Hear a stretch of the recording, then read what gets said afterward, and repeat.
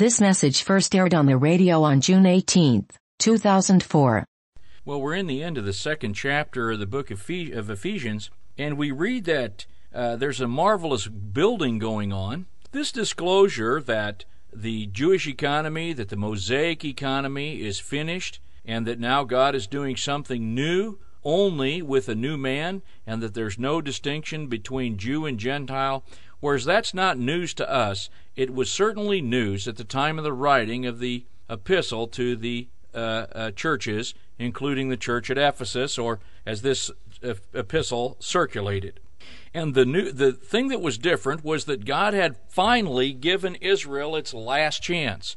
Something happened at the end of the book of Acts, Acts 28:28, where the Apostle Paul, sitting under house arrest in Rome, as the Jews came to him that were in Rome, and he said, the word of God is now gone from you and taken to the Gentiles. Something is noted there. Now, whether that's a precise time or whether the precise time was in Acts chapter 20 before the apostle went to Israel and was rejected there by the Jewish, both the Jewish believers who were zealous for the law, as well as the Jewish nation.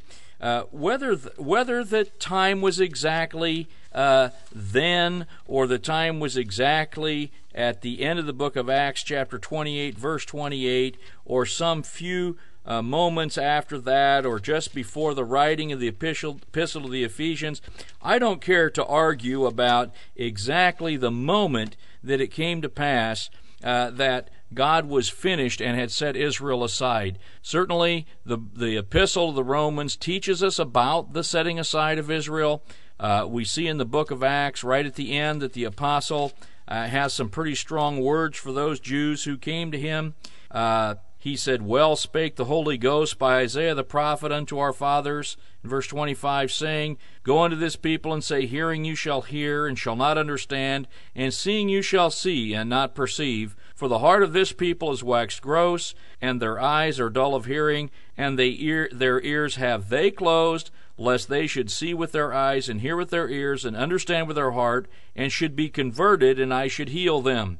So here's the prophecy of Isaiah, where the children of Israel, the nation of Israel, fulfills that their hardness of heart, and therefore makes them qualified to not be healed and not to be converted nationally. Then the apostle says, "Be it known therefore unto you that the salvation of God is sent unto the Gentiles, and that they will hear it." And when he had said these words, the Jews departed and had great reasoning, or they had great arguments among themselves. Well, whether or not it happened exactly at that moment or sometime later, certainly by the writing of the epistle to the Ephesians, the Apostle Paul is no longer addressing any notion of separate but equal. He's not giving any quarter here. He's saying that God is building a different house. Now, I don't think that the temple had been destroyed at the writing of Ephesians. I don't know anybody who does. But the imminence of the destruction of the temple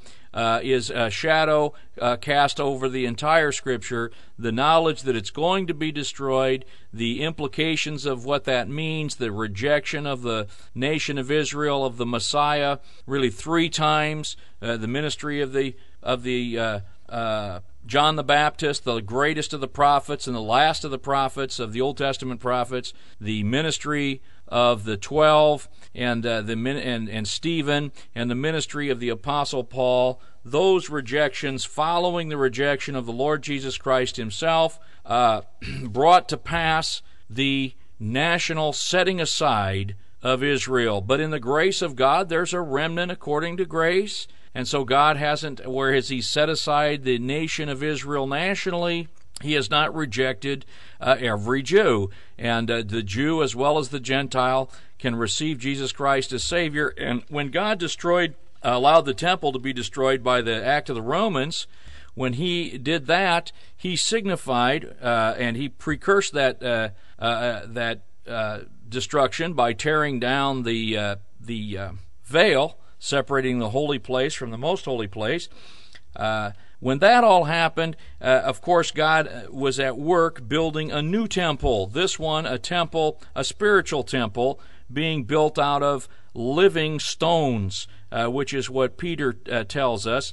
And maybe we'll have time even today to look at that. But we're going to, instead of just plowing ahead into the 3rd chapter of the Epistle to the Ephesians, we're going to look through some of the New Testament scriptures about the temple, and just to see its position with respect to the economy, the Mosaic economy, which was being wrapped up, and with respect to the transitionary period into this present dispensation, which we have called the church, which is his body, the fullness of him that fills all in all. We take that from Ephesians chapter 1 and verses 22 and 23. So let's start by looking at the Gospel of Luke. Here is the ordinal account of Scripture. Those of you who listen to BibleStudy.net know that we reject the commonly held notion that Luke was a Gentile. We think he's a Hellenistic Jew. The Lord, and the reason we think that is because he has a Greek name named Luke, but we also know that the Lord promised that he gave his word to Israel and he wouldn't give it to anybody else. And so we don't go along with those who say that even if Luke was from Macedonia, that doesn't preclude him being a Hellenistic Jew, and we don't go along with those who say he's a Gentile. But we look at Luke chapter 1, and we look in about verse 9 here, and we see something of what, we'll start at verse 8. This is now talking about Zacharias, who's the father of John the Baptist. And John the Baptist, the precursor to the Lord, the one who foretold the coming of the Lord Jesus. This is about John the Baptist's birth, and Zacharias and his wife had no child. His wife Elizabeth had no child because Elizabeth was barren, verse 7 of Luke 1, and they both were now well stricken in years. And it came to pass, while he executed the priest's office before God in the order of his course, and here he's in the course of Abiah, so he is in one of these 23 courses of the Levitical priesthood here. And according to the custom of the priest's office, his lot was to burn incense when he went into the temple of the Lord. And the whole multitude of the people were praying without at the time of incense. And there appeared unto him an angel of the Lord standing on the right side of the altar of incense. And when Zacharias saw him, he was troubled, and fear fell upon him.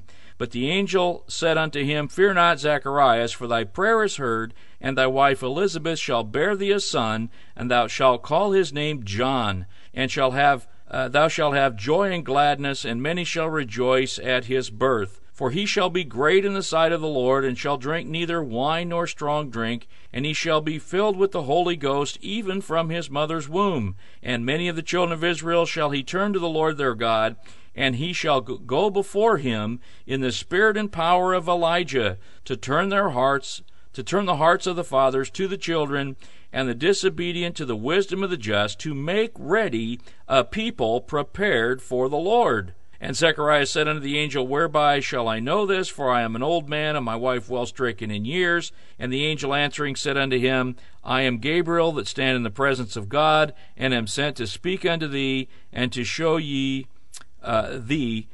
these glad tidings. And behold, thou shalt be dumb and not able to speak until the day that these things shall be performed, because thou believest not my words, which shall be fulfilled in their season.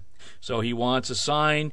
He gets one. It's not a very happy one. He would have been better to walk by faith in this matter. But in any case, here we see the inauguration of the ministry of John the Baptist. And of course, this is a marvelous thing, and this to the nation of Israel. And notice what he was going to do. He would turn to the Lord the children of Israel, and he would go before the Lord in the spirit and power of Elijah.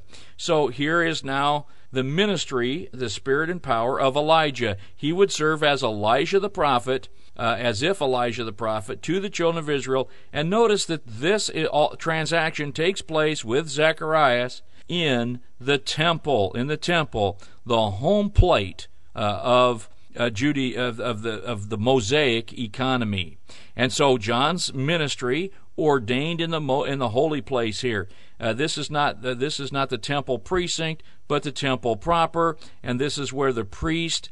There's a course of priests. They have their different order. The Levitical priests each took a couple of weeks, And here Zechariah is doing his couple of weeks and his course, which is to light incense, and God sends the angel Gabriel to him and says, now John the Baptist is coming. And so this, as we see opening up in the Gospel of Luke, the first chapter, this we see is God's approach to the nation of Israel. He's sending the forerunner. He's sending Elijah the prophet in the spirit. He's sending the spirit and power of Elijah the prophet in the form of John the Baptist, who, by the way, is the greatest of the prophets because he had the most important work of the prophets. Well, our focus is on the temple, and notice that the temple itself proper is in association with the ministry of John the Baptist. Now, that means that the Jewish nation should have listened to John the Baptist, should have followed him and been baptized, which the Pharisees rejected. Of course, the Sadducees scoffed at the notion. The Pharisees, the Sadducees, many of the leaders of the people refused the baptism of John the Baptist. They refused to be prepared for the Messiah.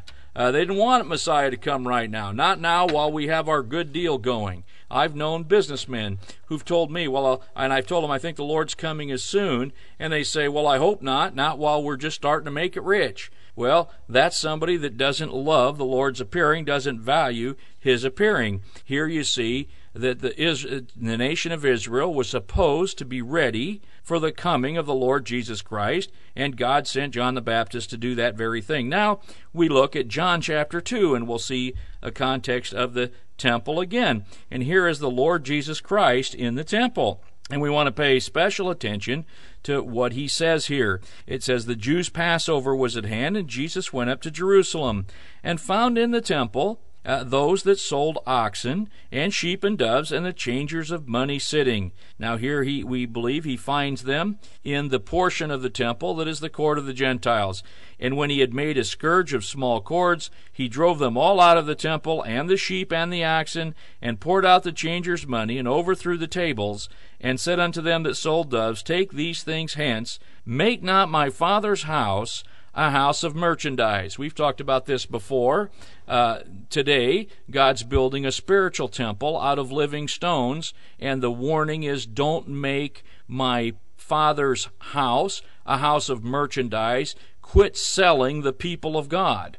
Quit selling the stones. And that's what's going on today in the temple that God's building, by the way, is the stones are being sold. They're being sold out. They're being marketed by those who are covetous and are not doing the Father's will. And, of course, they're running around loose in the house. Well, that's not our main point. Our main point is coming up here in the 19th and 20th verses. But his disciples remember that it was written, the zeal of thine house has eaten me up.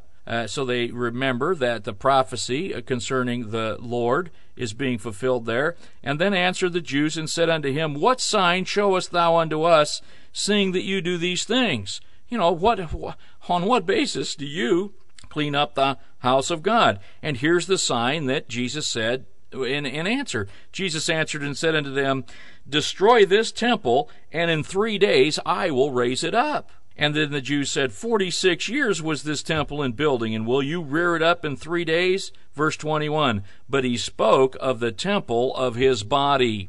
So the Lord Jesus Christ now was referring to his person, his body, by the way, as a temple. There's a clue there, because the body of Christ, the fullness of him, who fills all in all, is going to be his body, the church. So he speaks there of the temple of his body, and immediately we see that physical temple doesn't matter a bit in light of the fact that the Lord Jesus Christ is the Messiah. He's the one that matters. He is the one who matters. And the temple itself was just about him, and of course that temple is not going to last, but his body is going to last. He's going to rise from the dead, as we learn in Ephesians, set down in the highest heavenly places, and then he is going to establish his body in replacing the temple, which has become meaningless. Now, another scripture we can look at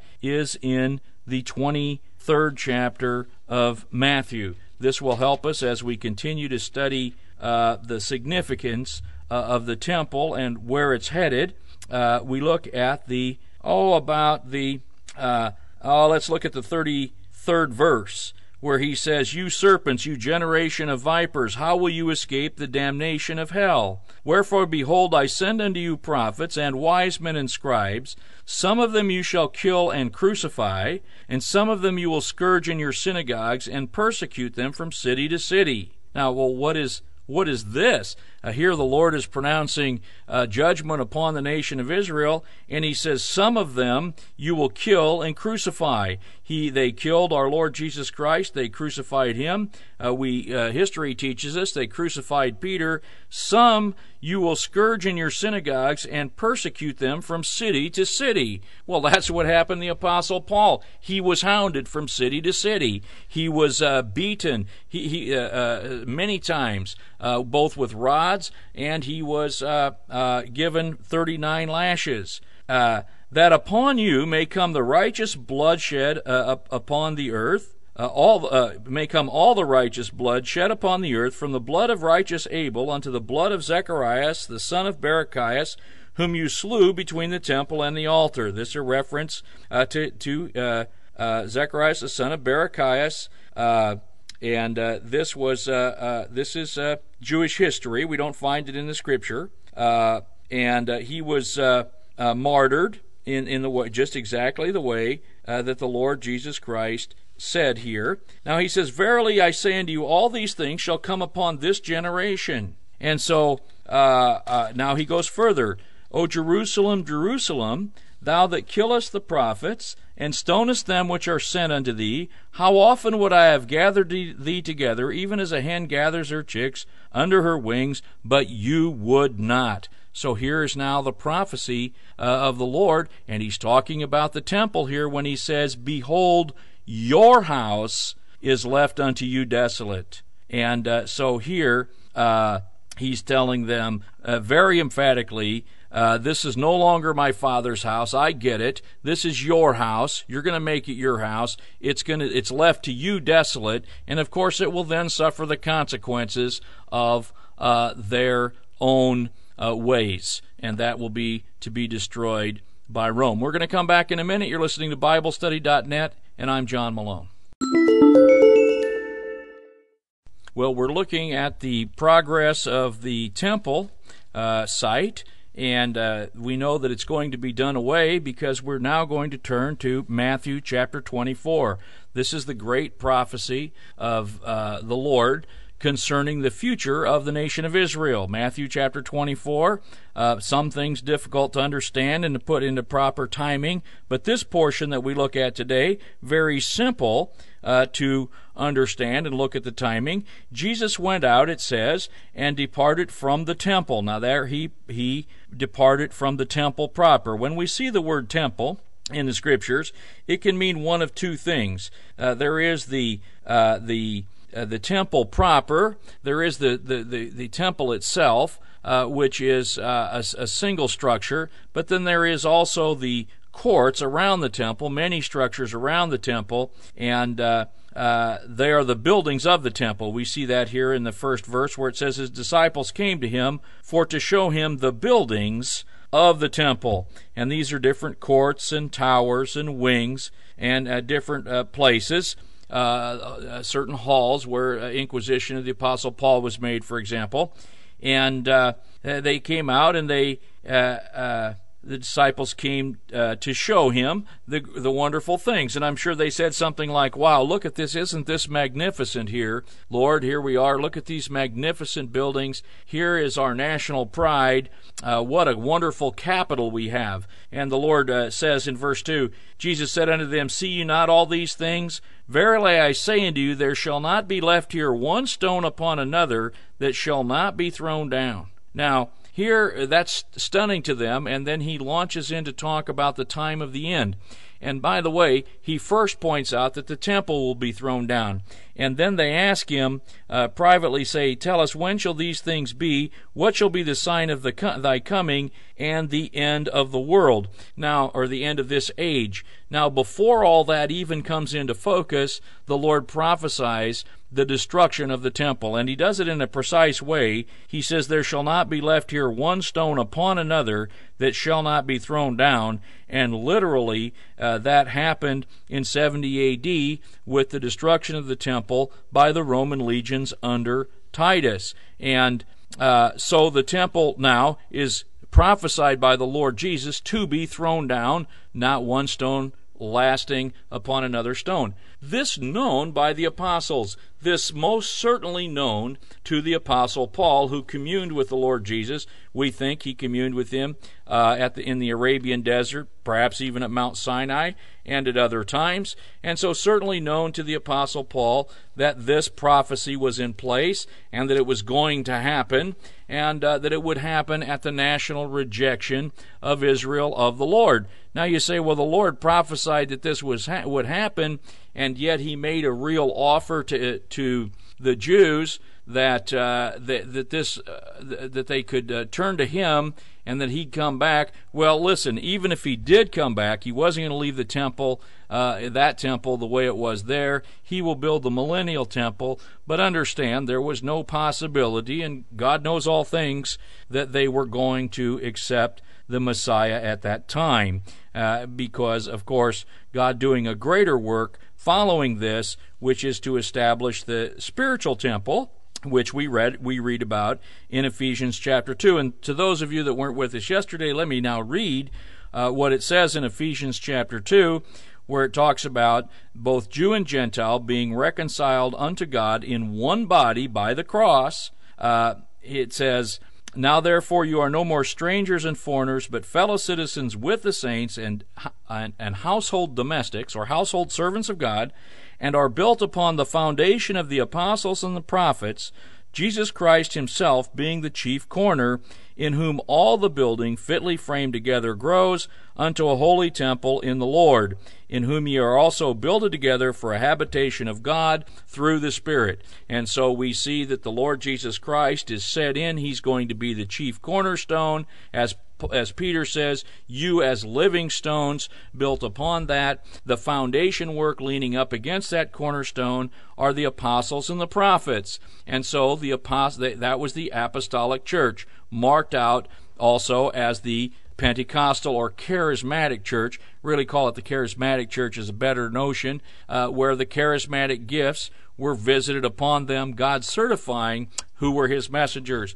Now that's foundational work. That's all been done, but God continues to build together a habitation of God through the Spirit as he adds living stones. Well, who are these living stones? These are those of us who believe in the Lord Jesus Christ and become a new creation, join into the new creation. We're a new creation in Christ, and we are the living stones. We are the temple God is building today, because God saw to it that the temple of yesterday, the temple of, shall we say, 69 AD, was destroyed as the Jews rejected those who brought the truth to them. Just as the Lord said, they crucified some, and they beat others and chased them from city to city, typified by the Apostle Paul. Now we look again here in Matthew the 26th chapter, and we can see some further developments that go on with respect to the temple. And we'll look at Matthew chapter 26 and verse 59. You remember that the Lord Jesus Christ, they asked him for a sign by which, in John chapter 2, he cleansed the temple, and he says, where the apostles noticed, the disciples noticed, that the zeal for his house consumed him. And they said, "By what sign do you do these things?" And he said, "Well, you destroy this temple, and I'll raise it up again in 3 days." And he spoke to them of the temple of his body. Now here are the false accusations against him in Matthew 26. It says, Peter followed him afar off unto the high priest's palace, and went in and sat with the servants to see the end. Now the chief priests and elders, verse 59, Matthew 26, and all the council sought false witness against Jesus to put him to death, but found none. Yea, though many false witnesses came, yet they found none. At the last came 2 false witnesses. So many came to try, but they couldn't get a good testimony. At last came 2 false witnesses, and said, This fellow said, I am able to destroy the temple of God, and to build it in 3 days. And the high priest arose, and said unto him, Answerest thou nothing? What is it which these witness against thee? But Jesus held his peace. And the high priest answered and said unto him, I adjure thee by the living God that thou tell us whether thou be the Christ, the Son of God.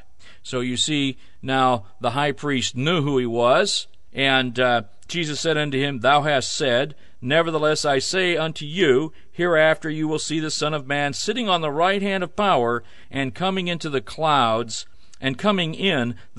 of heaven, or the Shekinah glory. Then the high priest rent his clothes, by the way, an illegal act, saying, He has spoken blasphemy, another illegal act, the high priest not entitled to lay a charge to anyone. What further need have we of witnesses? Behold, now you have heard his blasphemy. What do you think? Well, all this illegal, of course, but the point is this. They had a charge against the Lord that he said he would tear down the temple and build it up again. Of course, they couldn't get, he didn't say that. He was speaking of the temple of his body. But in any case, they couldn't get 2 witnesses to agree. But significantly, notice this is a charge that they would use to execute him with if they could sustain it. They are so proud of that building, and yet they are rejecting the Messiah at the very time. What a contradiction that is.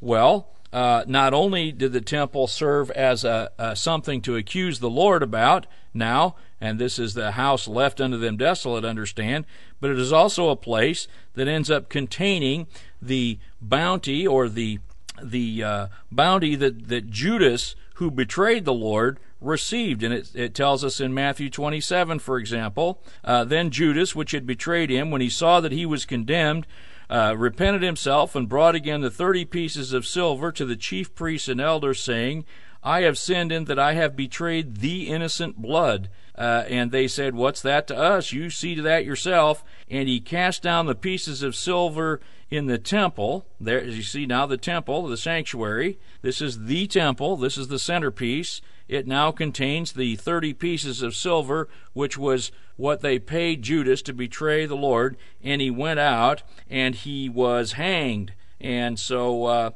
here, we won't go into all of that, but that is now their desolate house now contains 30 pieces of blood money. And the chief priest took the silver piece, said it's not lawful to put them into the treasury because it is the price of blood. And they took counsel, and they bought with it the potter's field to bury strangers in, wherefore that field was called the field of blood unto this day. And of course, it's called the field of blood unto this day, not only because it was bought with blood money, but because Judas was hanged, probably and most likely in midair, and snapped like a twig by Satan who was in him, and his bowels gushed out. It was a horrible, horrible event. Well, this now, the kind of things that are taking place in the Jews' house, the desolate house, no longer the house of God. The temple of God now really being carried, as it were, in the body of the Lord Jesus Christ. And of course, the temple was organized around the Ark of the Covenant, which was just a picture of our Lord Jesus Christ in the first place.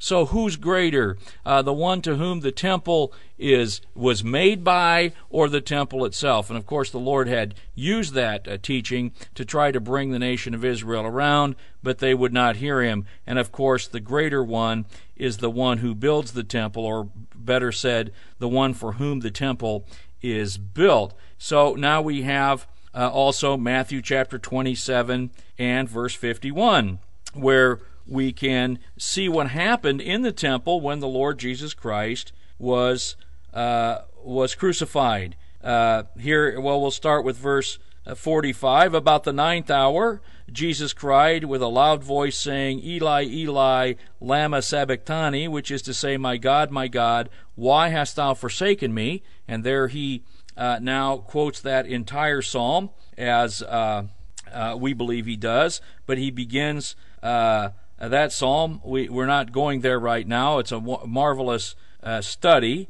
Some of them that stood by when they heard that said, this man calls for Elijah. Of course, that's ignorant. And straightway one of them ran and took a sponge and filled it with vinegar and put it on a reed and gave him to drink. The rest said, let's see whether Elijah will come to save him. Jesus, when he had cried again with a loud voice, yielded up the ghost. We learn elsewhere that he said, Father, into thy hands I commend my spirit. We also know that he said, it is finished.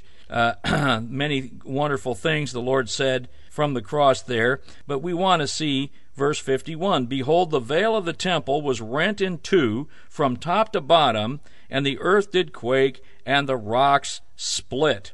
So, and the graves were open after his resurrection. The graves were open, and many bodies of the saints which slept arose and came out of the graves after his resurrection. Notice that's when they came out, and went into the holy city and appeared unto many. So those graves sat open for a few days, while the Lord was in his tomb. They opened up at his crucifixion. Out came others after his resurrection. But here we want to focus on this other event that took place. The veil of the temple was rent in two from top to the bottom. So this is a signification that the holiest place is now open. Of course, the Jews, with their house left to them desolate, have to go hire some people to try to piece that baby back together, stitch it up. It must have been a thing to behold as the remembrance of the splitting of that thing top to bottom must have been in front of everybody who saw it. Now we turn also to the book of Acts, and as we're tracing circumstances of the temple, we're going to look at Acts chapter 7.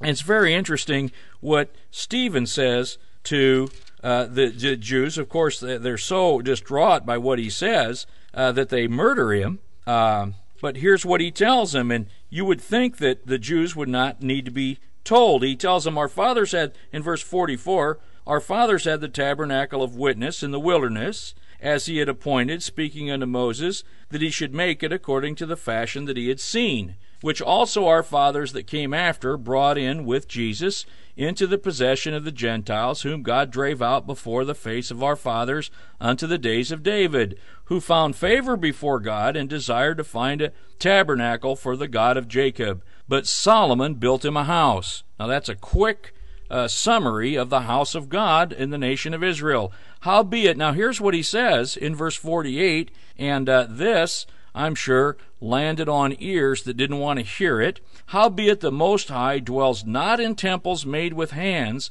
as said the prophet, Heaven is my throne, and earth is my footstool. What house will you build me, saith the Lord? Or what is the place of my rest? Has not my hand made all these things? You stiff-necked and uncircumcised in heart and ears, you do always resist the Holy Ghost, as your fathers did, so do you. Which of the prophets have not your fathers persecuted, and they have slain them, which showed before of the coming of the Just One, whom you have now been the betrayers and murderers? So, when they heard and he says, who have received the law by the disposition of angels, and you have not kept it. When they heard these things, they were cut to the heart, and they gnashed on him with their teeth. But he, being full of the Holy Ghost, looked steadfastly into heaven, and saw the glory of God, and Jesus standing on the right hand of God, and said, Behold, I see the heavens opened, and the Son of Man standing on the right hand of God. They cried with a loud voice, stopped their ears,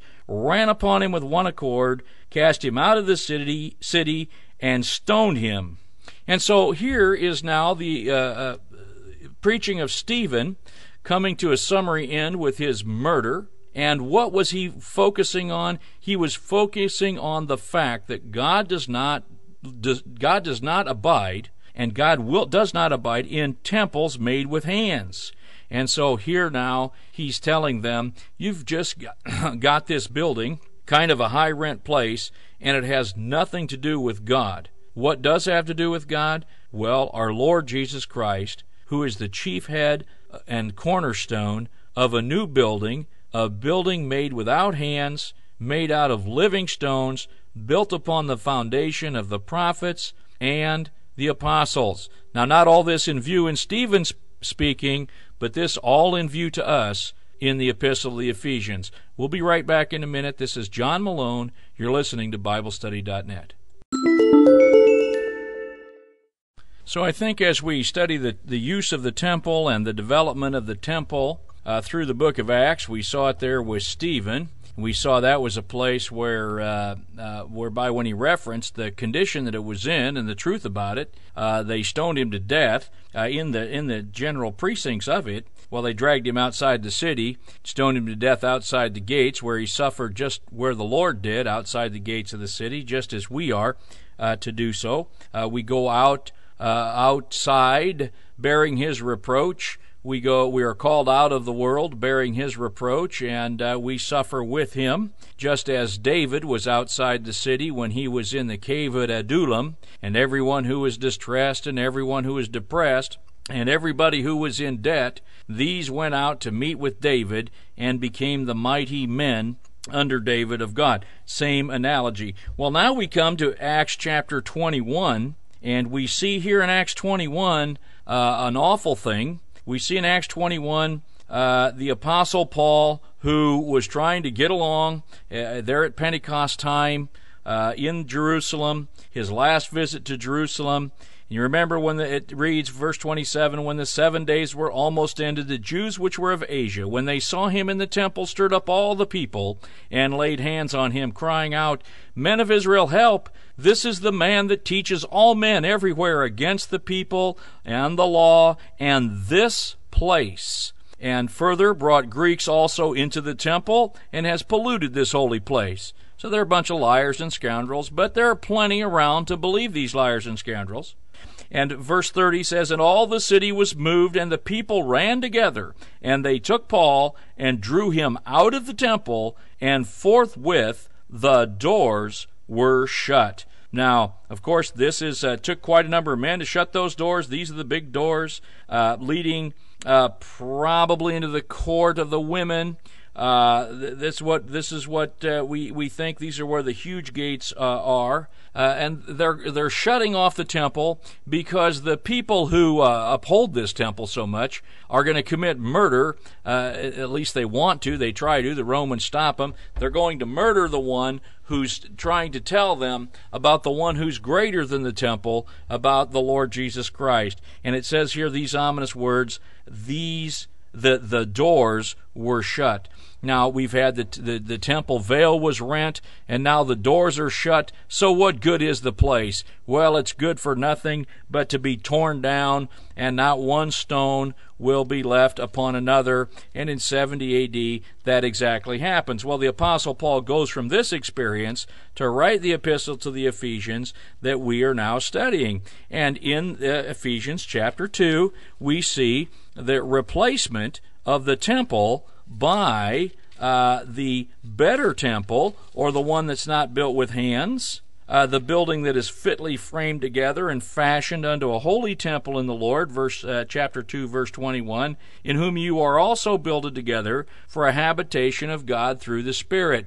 Now, whereas God replaced that physical temple with the temple made out of living stones, and we're going to look at 1 Peter chapter 2 about that in a minute, whereas God has replaced that temple with a temple of a different kind, with a spiritual temple built out of His people, not made with hands, not made out of dead stones, but made out of living stones, Himself being the head of the corner, or the chief cornerstone. Whereas He's doing that, and He's replaced the temple with that during this dispensation, He has not replaced Israel with the church, but He has replaced Israel with a new creation, new man in Christ, as the vehicle through which men will be taught of God.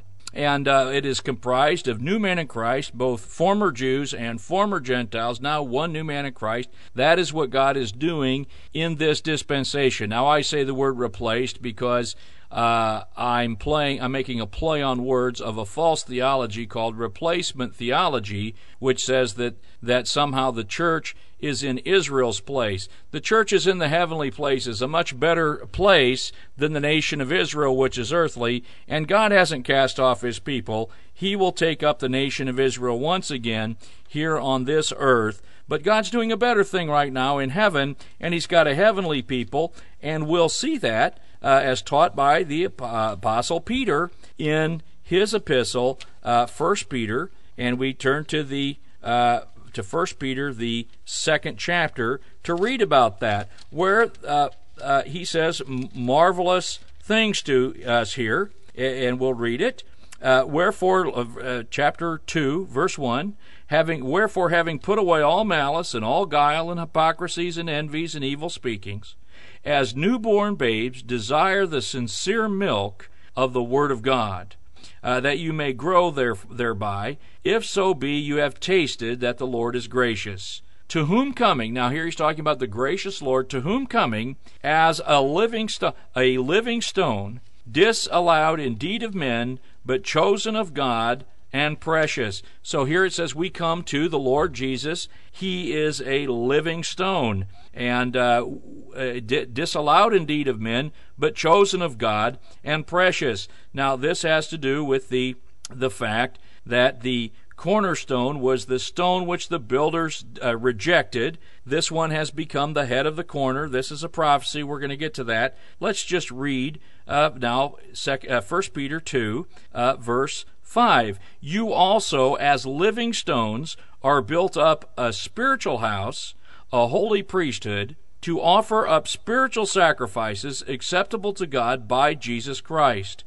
Wherefore also it is contained in the Scripture, Behold, I lay in Zion a chief cornerstone, elect, precious, and he that believes on him should not be ashamed. Unto you therefore which believe, he is precious, but unto them which be disobedient, the stone which the builders disallowed, the same is made the head of the corner, and a stone of stumbling, and a rock of offense, even to them which stumble at the word, being disobedient, whereunto also they were appointed. But you are a chosen generation, a royal priesthood, a holy nation, a peculiar people, that you should show forth the praises of him who has called you out of darkness into his marvelous light, which in time past were not a people, but are now the people of God, which had not obtained mercy, but have now obtained mercy. Now he says, Dearly beloved, I beseech you as strangers and pilgrims, abstain from the fleshly lusts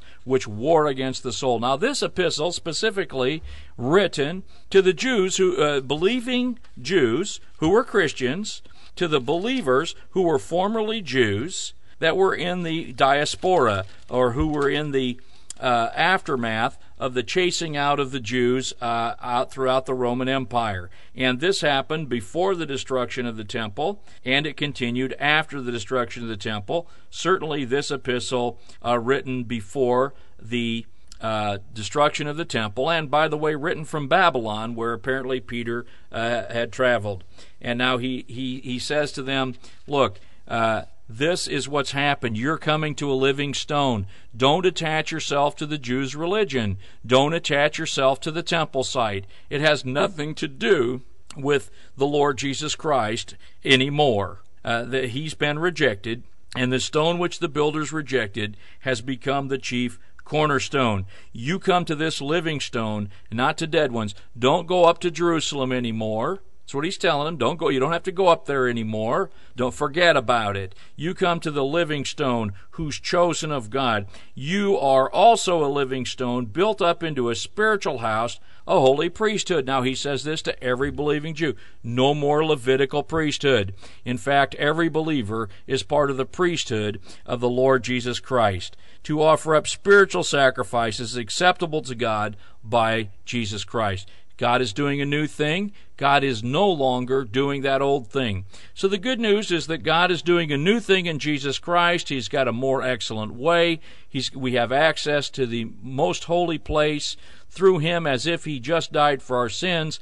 And the further good news is that he's not doing the old thing anymore. And those are both pieces of the good news. He's doing a new thing, and he's not doing the old thing anymore. This now, he tells these Jewish believers, you in time past were not a people. Very interesting here. He says you are rejected, of course, by the nation of Israel. They say you're dead to us. They say you're no longer a Jew. True enough, you're no longer part of them. You are now part of something new. You're now a chosen generation, a royal priesthood. Well, of course, this refers now not to a Levitical priest who had no royalty, but this refers to the Melchizedekian priesthood of our Lord Jesus Christ, Melchizedek being a greater one than Abraham, therefore greater than Levi, and being a king and priest.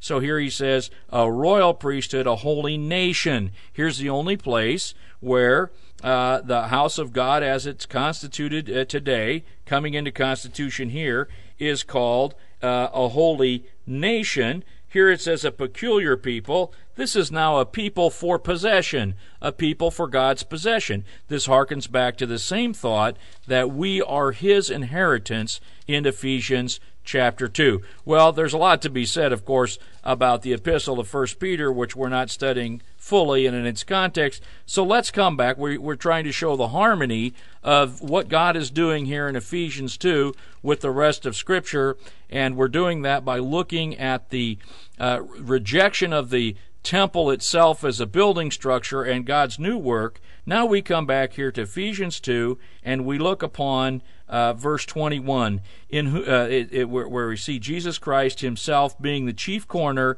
Verse 21, in whom all the building fitly framed together. Now this is interesting here. It's every building of God. Now here it says every building. In whom every building. So the idea is that the church is one, but the idea is also that the church is a plurality. Now that's because there is envisioned also the local church, or the church local, which is the only place where the body of Christ is given real expression. The church in general, all the believers of every age who've been in Christ, cannot be given a unified expression except dispensationally and historically to the world. The living expression has to be the local church. We cannot practice anything but the local church. We know that those who are in Christ of all ages comprise the body of Christ dispensationally. But today, if you want to talk about the body of Christ operationally, don't talk about the American church. Don't talk about the church of this day. Let's talk about our local churches. Every building, that's what it says here, every building is fitly framed or perfectly put together. This is harmoniously fitted together is what this means.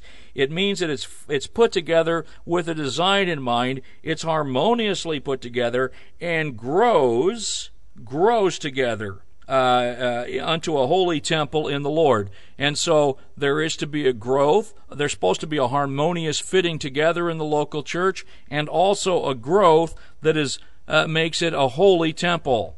Now, men are after growth without harmony, and men are after treaty. Growth here is a harmonious growth. We know there is a growth that is not of God.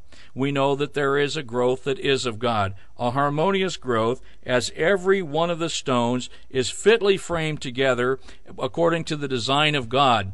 As we told those with whom we are in fellowship in a local church, Miller Community Church, as we told them at the outset, we will do what we're supposed to do, and you do what you're supposed to do, and that way we will get along together as God will give us each one direction.